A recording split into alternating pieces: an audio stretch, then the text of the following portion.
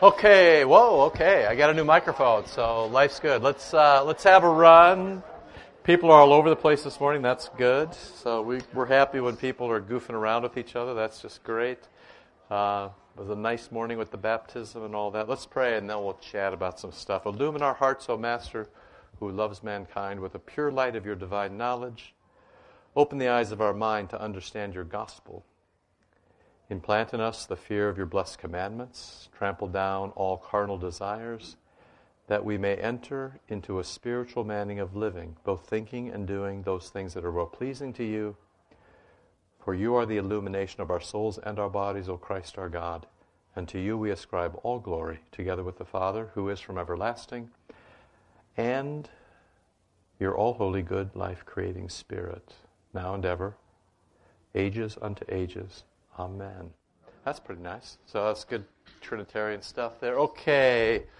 A lot of stuff. Let's see. Pastor Nelson is away with the kids. He's a nice young man, Pastor Nelson. Come on, if you go away with the confirmation kids overnight, not one night but 2 nights, that's good. Someplace there was, did somebody pick up the sign-in list? Oh, good. I thought I brought it up and I didn't find it, but I could be getting older, Mr. Heck. You don't know I don't remember everything all the time, right? So, young Bukes is doing well. So you're very fortunate to have those 2 guys as your younger pastors. It's very, very nice. Those guys are good guys. Oktoberfest on Friday, so come along.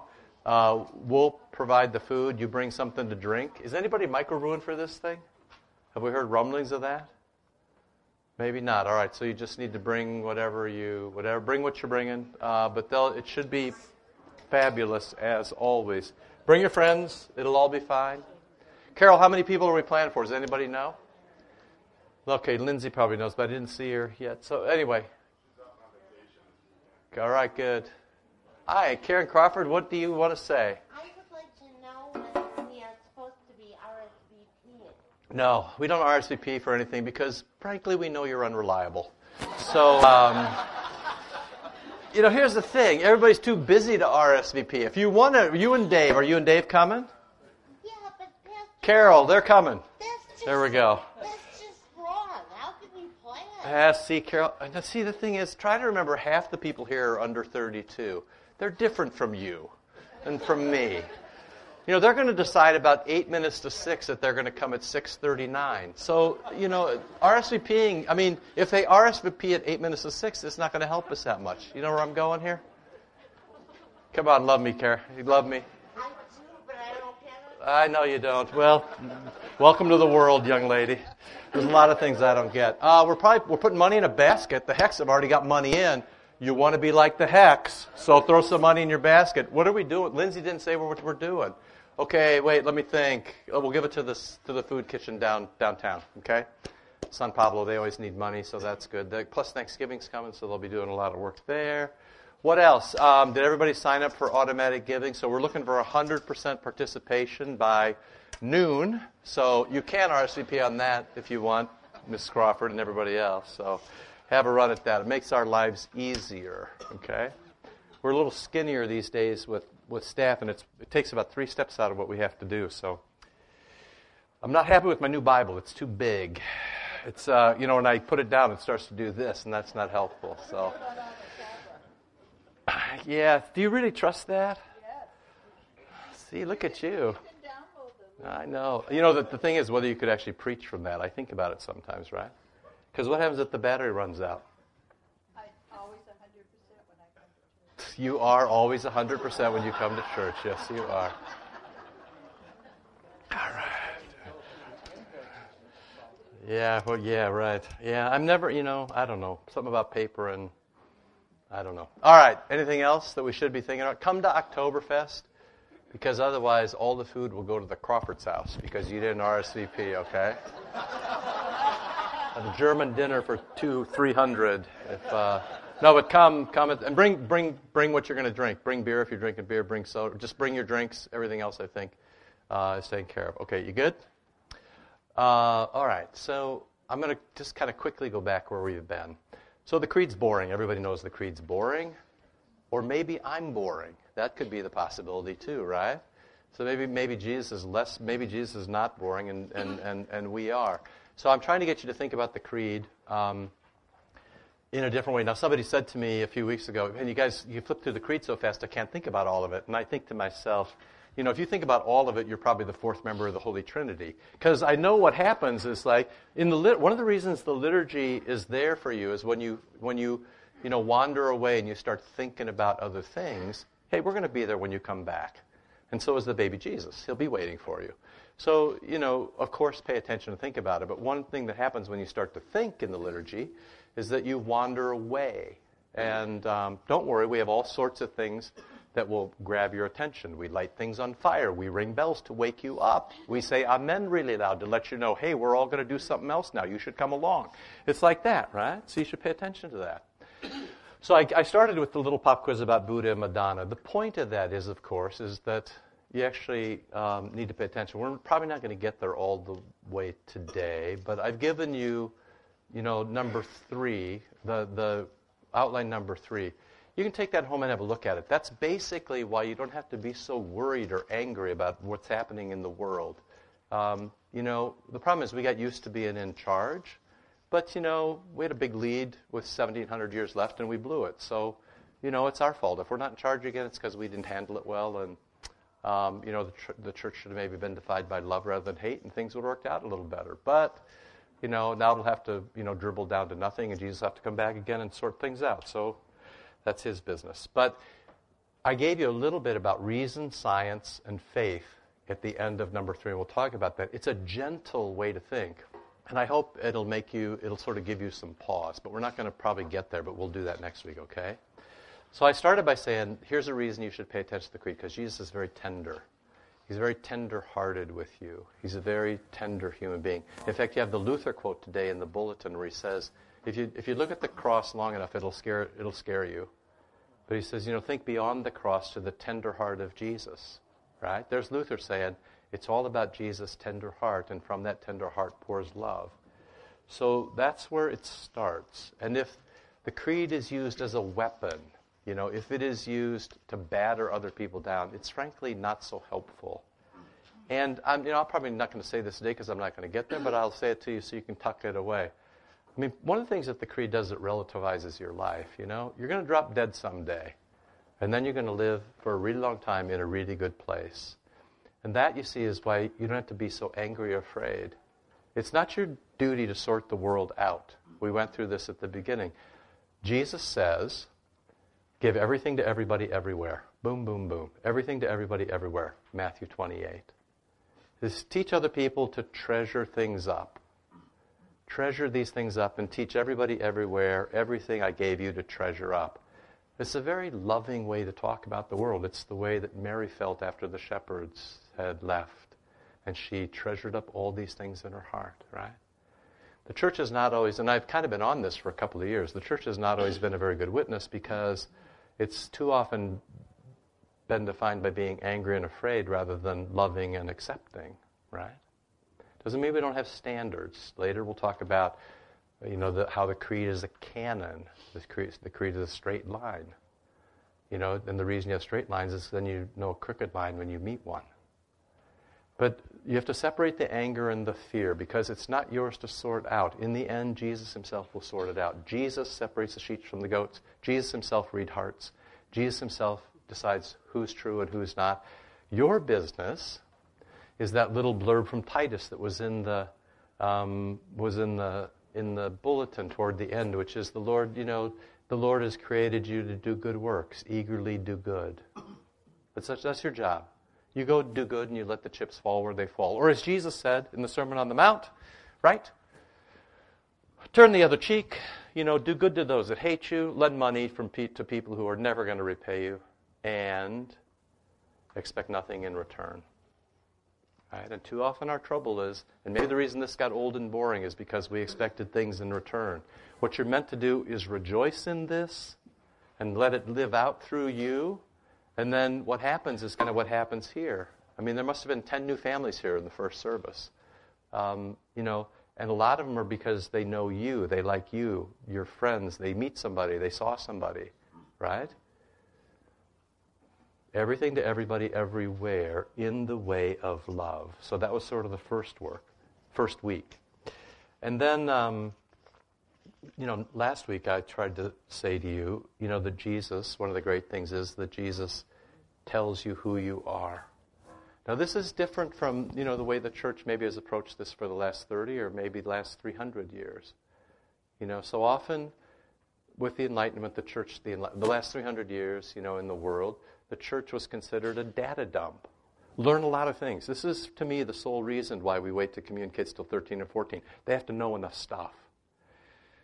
Faith is not knowing a lot of stuff, right? Because I just tell you, you push that hard enough, none of us could go to the Eucharist. We just don't know enough stuff. Here's what you need to know. Catechism. Jesus loves you. Jesus died for you. Jesus forgives you. Jesus touches you and gives you every good grace and saves you forever and ever. Amen. Right? That's what you need to know. That's what the small catechism says. So one of the reasons to engage the creed is that you learn about who you are. And that's the underlying. If you just read, in the morning I sort of creep onto my wife's, not on her Facebook, but just the posts that come up. I tell you what, 80% of the posts could be described as people trying to figure out who they are in the world. Maybe 90%. If you just read behind why people are asking questions, or even the explicit questions they ask, they're just trying to make sense of the world. They do it in all different ways. They do it by, judging other people. They do it by judging themselves. They do it by despairing. People are pulling their hair out. It is, that is not your issue. Not your primary issue. Because Jesus tells you who you are. The great prayer, the great prayer that we pray at the end of a baptism. And now that this one has become your child, right? That's who you are. You're a child of God. Now, why are you a child of God? Because God chose to baptize you. Why are you in the family of God? Because God chooses to give you the Eucharist. Why will you spend eternity before the face of God? Because God chooses to show you the way home. That's who you are. So, I sort of gave you this little tagline. Jesus tells me who I am by telling me who He is. So that's a reason for the creed. When you come to the creed, you say to yourself, this is who I am because this is who God is. Right? I'm alternately, proud and in despair. I'm filled with self-deception and self-interest and self-justification. You are too. That's, to say that we're sinners, to have original sin, is just to say that everything we see is always a little askew. Everything we hear, we just don't process well. When we think, we don't think clearly. It's only once God has gathered us back that we begin to understand who we are. So the my relationship with God is revelation. God tells me who I am. Now, people don't like that because, of course, we don't like to be told anything because, of course, we're masters of the universe, right? We can do anything, or can we? We should just think about America right now. So just test this phrase after this not even finished weekend toward a presidential debate tomorrow night. True or false, for 100%, just one question. Is it true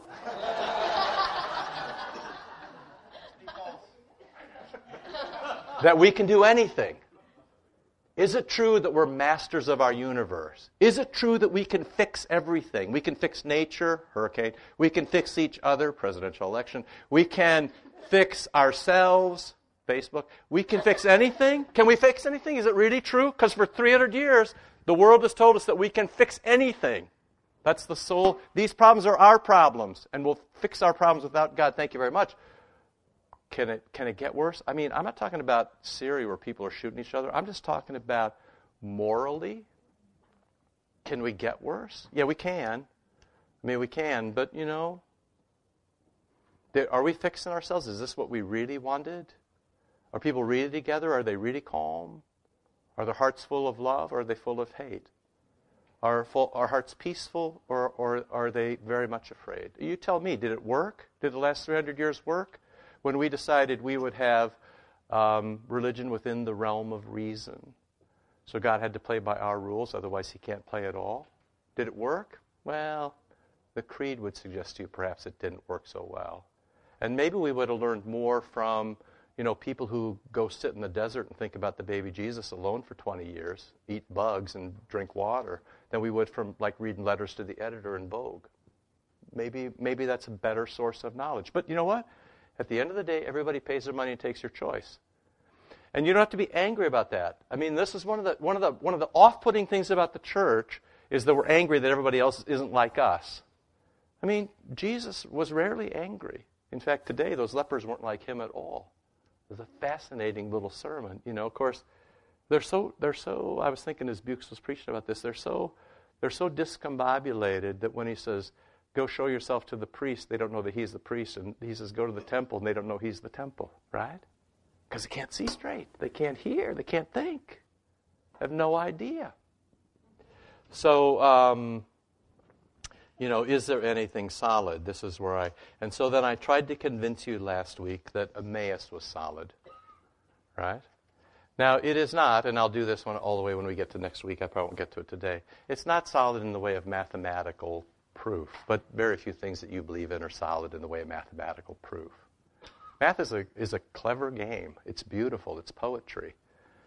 And you conclude your own presuppositions. That's what it is to be rational, is to conclude your own presuppositions. It's a beautiful thing. But there are very few things, despite all our emphasis on metrics in 2016.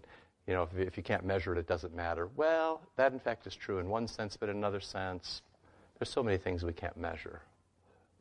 So I want to suggest to you that one of the ways that you can know things, or one of the ways that you can learn about yourself, is to be in relationship with Jesus Christ.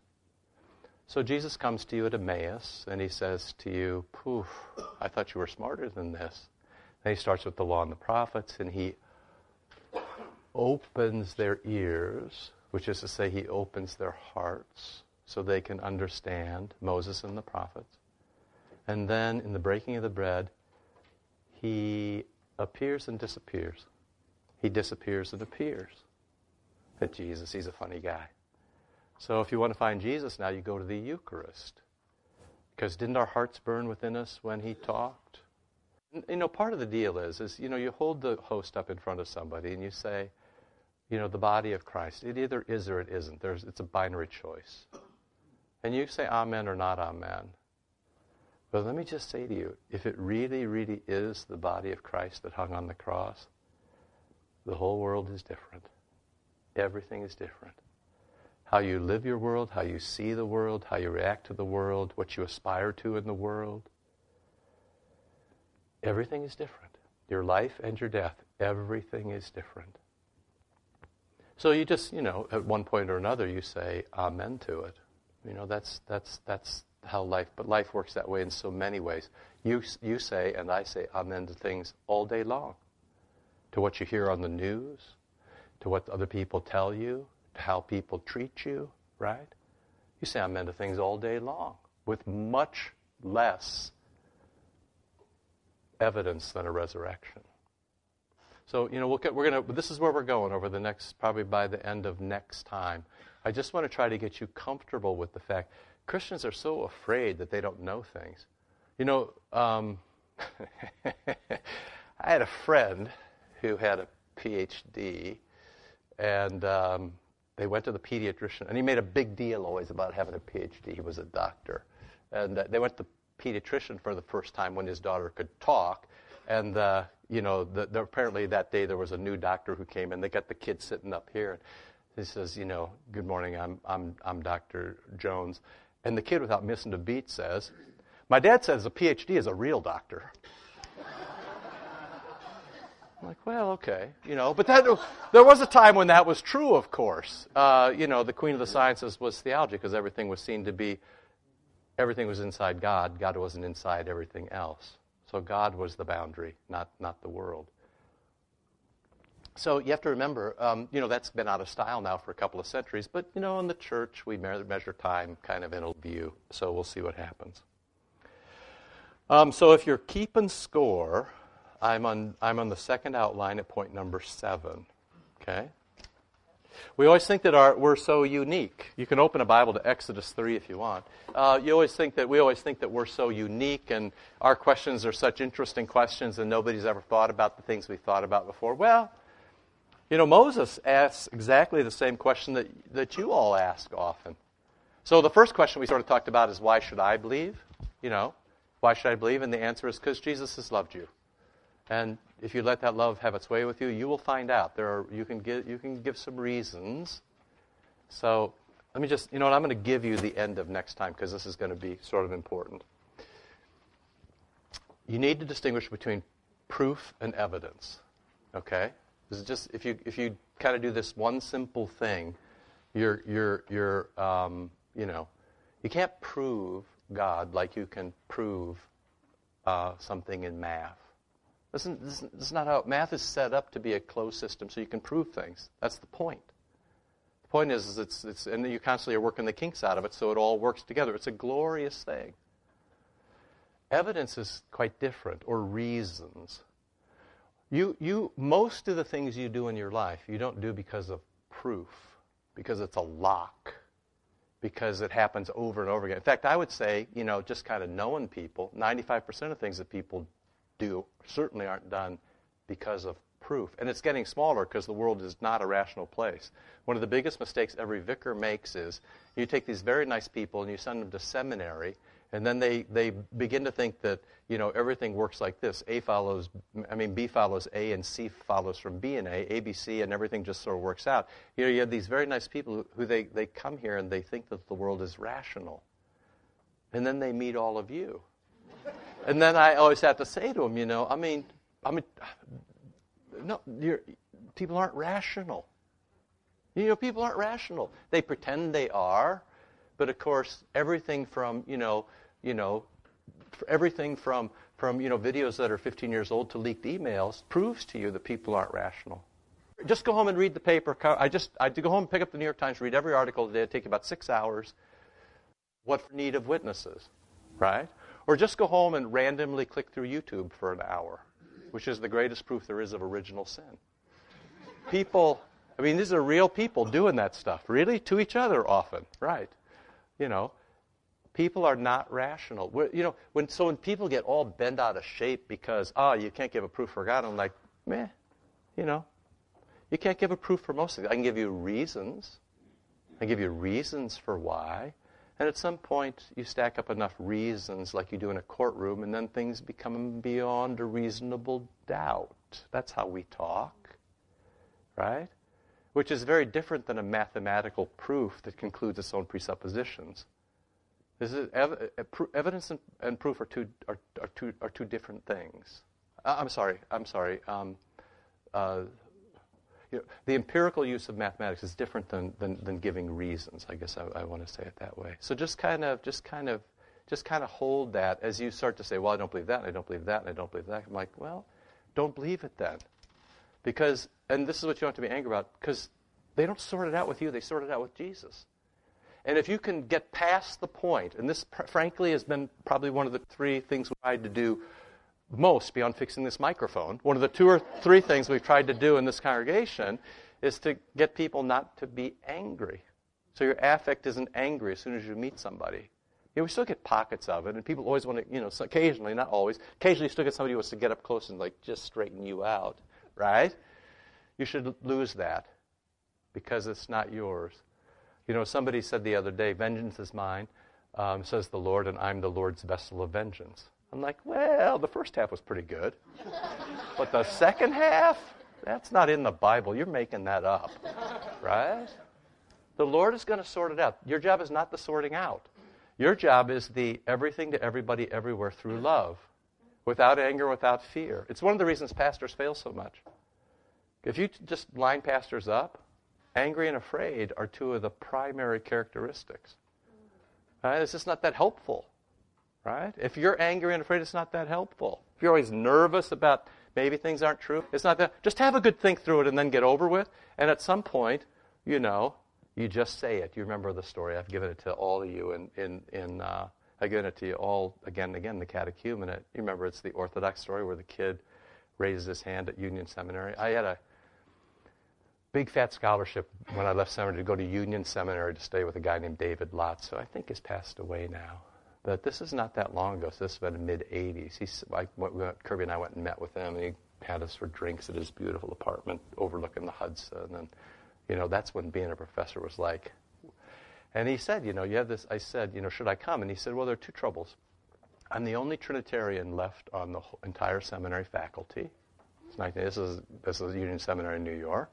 And he said, the liberation theologians have made all our donors so angry that they're actually selling the apartment that I'm living in. So enjoy it, because this is my last year. And he said your scholarship may not be good after the. He said, did you notice they guaranteed it only for 1 year? I said, yeah. I said, I thought it was me. He's like, no, that's everybody, because everything is being sold to pay the bills, right?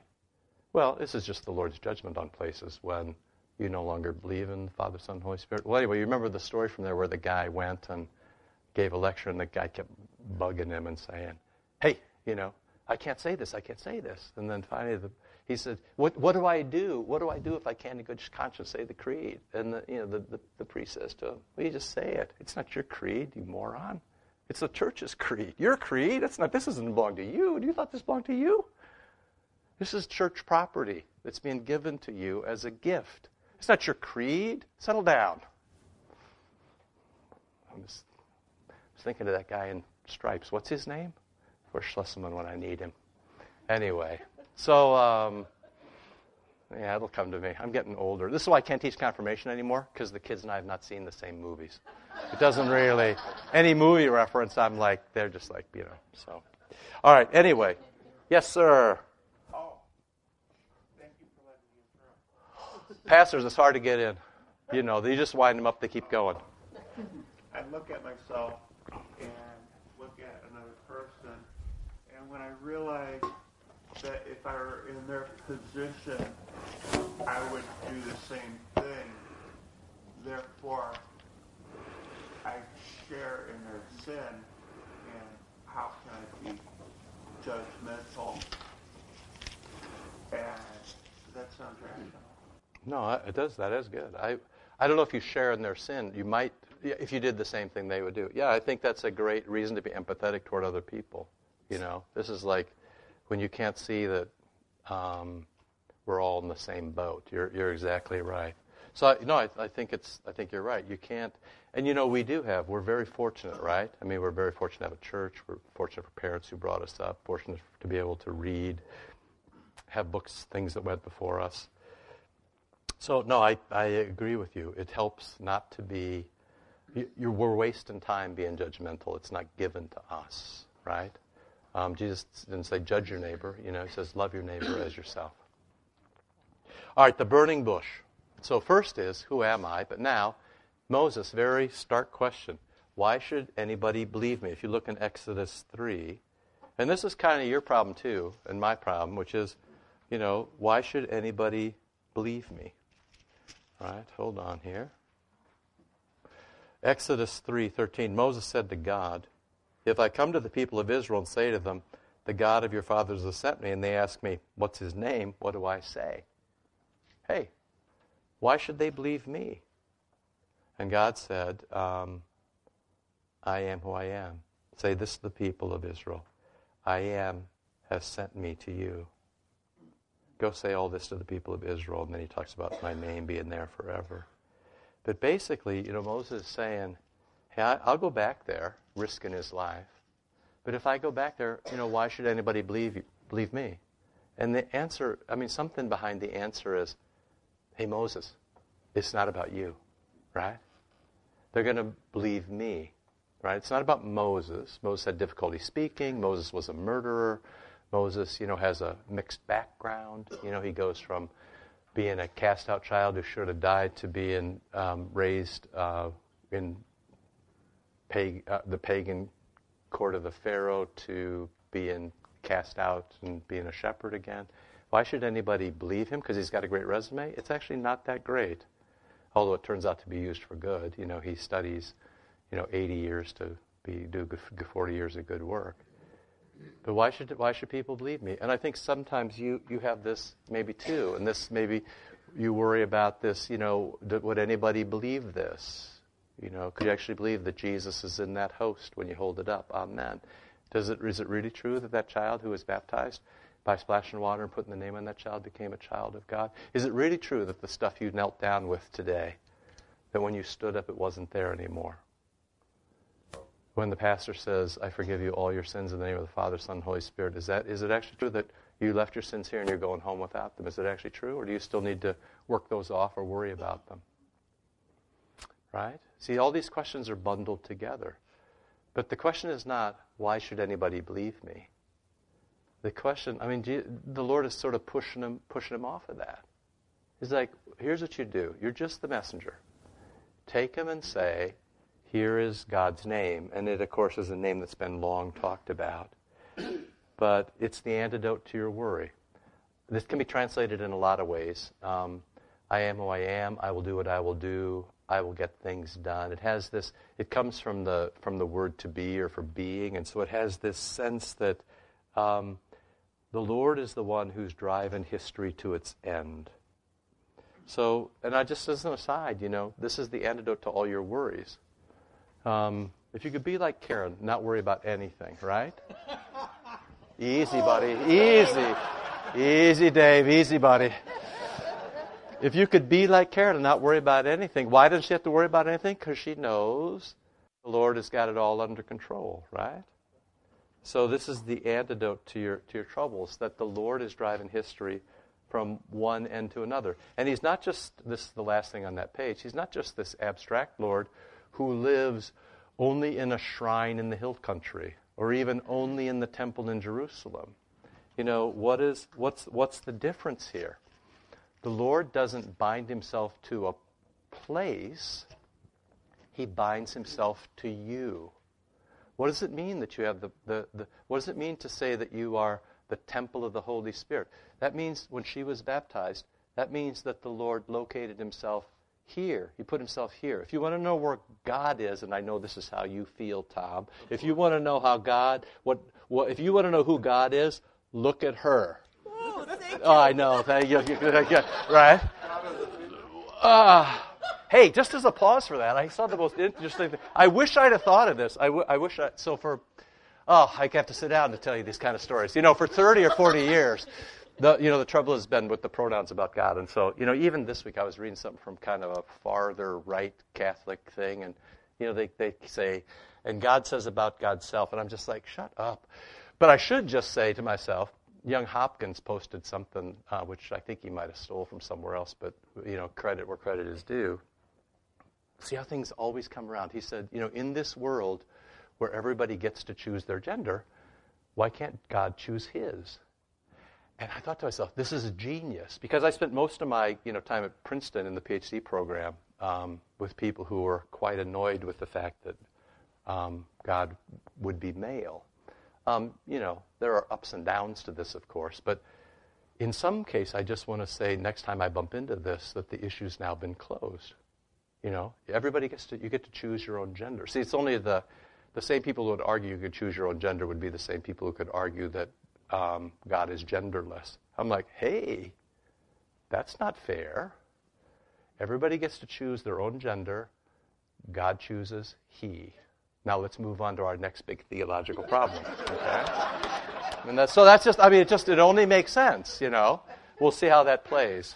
Thank God I don't have to go to a seminar and try to defend this on Tuesday at 1. All right? Now, because St. John really loves you, I just want to say next time the sermon is boring, so that would be when I'm up next, not the young guys who are so clever. You notice that, see, this all fits together. I wanted to put this in just as an aside because I want to make sure that you have this extant. Exodus 3, the Lord says, I am who I am. I will do what I will do. I will get done what I want to get done. I'm going to push history to the end. I am. Of course, you know then that Jesus, again, does this throughout the Gospel of St. John with the I am sayings. And then, of course, you know that because we're St. John, start to put it all together, that's why the windows are all I am windows. Did you ever put all this together? Because the I am sayings are in the Gospel of John. And so the windows at St. John Lutheran Church reflect these I am sayings. Next time the sermon is boring or something goes off kilter. You start in your back left as you're facing the altar, and you go all the way around, right? Starts with the baby Jesus being born. It goes all the way around through his life, ends up with 7 is resurrection. 8 is I am the vine, the church. You're the church. And then that shoots you right up toward the altar on the way to Emmaus to the victory window, right? Did you know this? Did you realize this? Because the I am sayings are in St. John's Gospel. That's the reason these windows are here. It has to be true. So I just give you these. When Jesus says, this is one of those things where people say Jesus never claimed to be God. Claimed to be God all over the place. One of the chief places he claimed to be God when he said, when did you ever see? Well, before Abraham was, I am. They knew exactly what he was saying because they took up stones to kill him. That was blasphemy. Jesus locates himself in the burning bush. Often you'll see an icon of the burning bush with Jesus' face in it, right? So, who is God? God is the one who is clearing your way. God is the one who is in relationship with you, and God is the one who is clearing your way. And when you waste a lot of time in the church or as a pastor or in other ways, when you waste a lot of time about thinking, why would anybody believe me or what do I have to get done? Here's the deal. We've been through this a zillion times at St. John. Get up every day, be thankful for the baby Jesus, make the sign of the cross, say your prayers, head for the Eucharist, tithe and give alms, be generous, and do your work as a forgiven sinner. Boom! And let Jesus take care of the rest. That's all from the burning bush on. You're not running the show. You're still not running the show. Even though the last 300 years told you you're running the show, even though Adam told you you're running the show, you're not running the show. This is your job. Your job is to get up and sign up for automatic giving with Zeller. That's your job. How'd I do, Zeller? You there? Do we got anybody? Okay, I don't know. Yeah, okay, so that's what this is your job. Your job is to get up and live like a Christian. That's your job. And not to worry about it. I mean, once you say, I'm in, once you say, thank you to the Eucharist, once you say, do you desire to be, Lydia Grace, do you desire to be baptized? Yes, I do. Once you're in the water, your whole life changes. You belong to God now. Here you go. That relationship defines who you are, and that relationship defines what you do. Right? And it's a relationship that goes all the way back to the burning bush. It's just that you happen to go to St. John Lutheran Church, so you get to look around and see it, every week. And I sort of gave you, in case you can't find them, from above, I'm from the Father, I'm the way, the truth, and the life, I'm the light of the world, I'm the door, I'm the bread of life, I am the resurrection and the life, I'm the vine. So I'm just at the bottom of 8. Number 9, this means you're dear, you're chosen, you're embraced, you're valuable. Jesus is in love with you, right? That's how the I am things go. That the love with which you have loved me may be in them, and I in them. So this is what happens. The Father loves the Son, and the Son loves you. And when the Son loves you, He loves you back to the Father as your Father, and loves you back to the Spirit as your Spirit. That's what happens. Now, life gets difficult, right? And sometimes people don't believe. And, this is number 10. Why should I believe you? Or why should I believe in God? Or why should anybody else believe you? Or why should I say the creed? Or what could possibly make the creed true? Well, I would suggest that you might just want to experience it.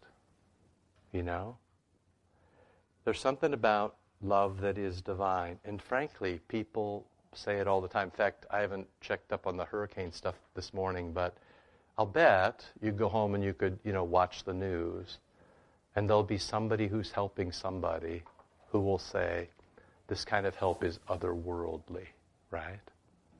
There'll be people who are doing things or giving things up. We don't hear much about it because the other stuff is much more attractive, hating and shooting and political intrigue and scandal sells more newspapers. And, but the reality is to be really well loved by somebody else is an experience which is beyond human beings. You can try to argue that, human beings can manufacture this. And that, of course, we've done this over the past couple of years. This is the whole thing about the new atheism, where they love the things of the church, but without God. So they admire the church for its community. They admire the church for its beauty. They admire the church for its interest in justice, for example, or even in spirituality, that there's something that can't just always be measured. But the new atheism is to do, you have church on Sunday at 10, but without God, right? Well, the part of the problem in living in time is that you and I may not live long enough to see that crumble, but it will. I mean, the church has seen bigger challenges than this, and the church has lasted. This is all about evidence. This is all about reasons. This is all about where you're going to put your chips. This is all about what you say amen to, right? Well, the church has held up for a long time in the way of love, and it continues to hold up. And we had majority status, and now it looks like we're going to probably have minority status, and then we may have a status worse than minority status. We will see what happens. But you should always remember that, evil is a flashbang, and eventually the work of the evil one goes to dust. You just have to, you can't really see when it's going to break, but then when it breaks into 1,000 people, and then into 1,000 pieces, and then you're safe. That's always the thing to remember in any challenge by evil, that at some point, evil, this is the demonic attempts to scare you with a lot of firepower. And what's the worst that can happen to you? The worst that can happen to you is they put you down on a beach and they cut your head off and put it on YouTube. And then the joke on them is that your last words is, Jesus is Lord. One after another, after another, after another. And the last guy, who turns out not to be a Christian, says, I'm with those guys. So you have the 21 martyrs of Libya, right? Look, you have to relativize this life. You have to relativize what you're going through. When you do, everything then, it becomes obvious why you love. It becomes obvious why you tithe. It's obvious why you give alms. It's obvious why you're kind to each other. It's obvious why you can live without fear and without anger. It's just flippin' obvious. The problem is it's so difficult, which is why we all need each other. And one of the glories of this place is we're getting better and better at that, right? We're getting better and better at living without that and kind of supporting each other. And do not let it in the door. I'm just telling you, I'm not always going to be here. Some of the older people in the room are not always going to be here. Kind of you next group, you got to figure it out. And one of the things you got to figure out early, and hopefully without suffering too much, is that you just can't let that kind of thing in the door. This is all in the creed. I mean, come on, this is it. God has a relationship with you. He loves you. And when he loves you, he tells you who you are, and he tells you who other people are, and he tells you what it is that you're meant to do. That's the whole point. This is the whole point of the creed, right? So you have the infrastructure. Pastor Bukes preached today about gratitude. Gratitude flows from memory, remembering who you are, remembering there was a burning bush, remember there was a Jesus who said, I am. That's where this comes from. And it's not natural, which is why you come every week and you see it again and again and again. Apparently the Lord thinks that about 7 days is as long as you can go without being exposed to it, or you will break to pieces, right? You will in some way be diminished. If you aren't in some way recalibrated by this community around the Eucharist, your life will come apart. That seems to be the Lord's timing. I don't know why you would argue with him. It's not your Eucharist. It's not your creed. You just say it. You just go. You just tithe. You just give alms. You're just kind to other people. You just do it. And you let the chips fall where they fall. Stop trying to game the system, right? That's what this is saying. Just follow along, and life's going to be great. Just do it. People have done this for 2,000 years in all locations, across all situations. And what is held up in the church is the best of the church. Just do it. It doesn't belong to you. There is something about this that is, in fact, divine. All right, I tell you what. I don't know if I'll do the boy from Nain next week, but I'm right at point 12 in the second one. I just gave you that as an example of what happens to people sometime. If you've ever seen somebody when they put the paddles on them and brought them back to life, or if you've ever been around when they do CPR on somebody, if you've ever been around when people come back to life, they have a particular attitude, right? It is a combination of what in the heck just happened and thank you so very much. It's very interesting if you're ever fortunate enough to be around that when they shock somebody and they come back, or give CPR and they come back, It's a remarkable thing. Your life, when people say my life has changed, it's actually true. Their life has changed. Why? Because they're grateful, because they know they're dependent, and they know that somebody else who was in relationship with them, who actually touched them, who loved them, brought them back. That's exactly the reason you believe. It is evidence. It is reasonable. It's not a mathematical proof, but it's okay, because most of life doesn't work by mathematical proof. Which is not to be angry, and I'll just make sure about this next week, to be angry with either reason or science or math. All this stuff between Christianity and all this other stuff, it's ludicrous. It's a waste of time, right? It's the fire is misdirected, but we'll talk about that next week. I got to go to church. Love you. Lord, remember us in your kingdom and teach us to pray. Our Father, who art in heaven, hallowed be thy name. Thy kingdom come, thy will be done, on earth as it is in heaven. Give us this day our daily bread, and forgive us our trespasses, as we forgive those who trespass against us. And lead us not into temptation, but deliver us from evil. For thine is the kingdom, and the power, and the glory, forever and ever. Amen.